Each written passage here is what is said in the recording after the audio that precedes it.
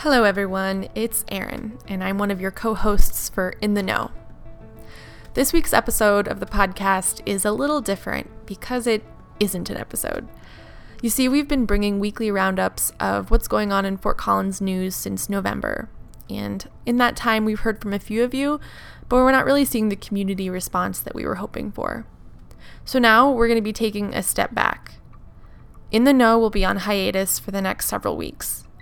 In that time, we'll be pushing out a survey to Northern Colorado's podcast fans to see what they want from us in this exciting new space. Do you want to hear Northern Colorado news, or do you want more interviews from local leaders, insight from people in our newsroom? Let us know. You can do that by taking our survey at surveymonkey.com/r/Coloradoan podcasts. Again, surveymonkey.com/r/Coloradoan podcasts. So let us know what you think. Let us know if you value Northern Colorado news in podcast form, or if you have any other suggestions on how we can change and be better.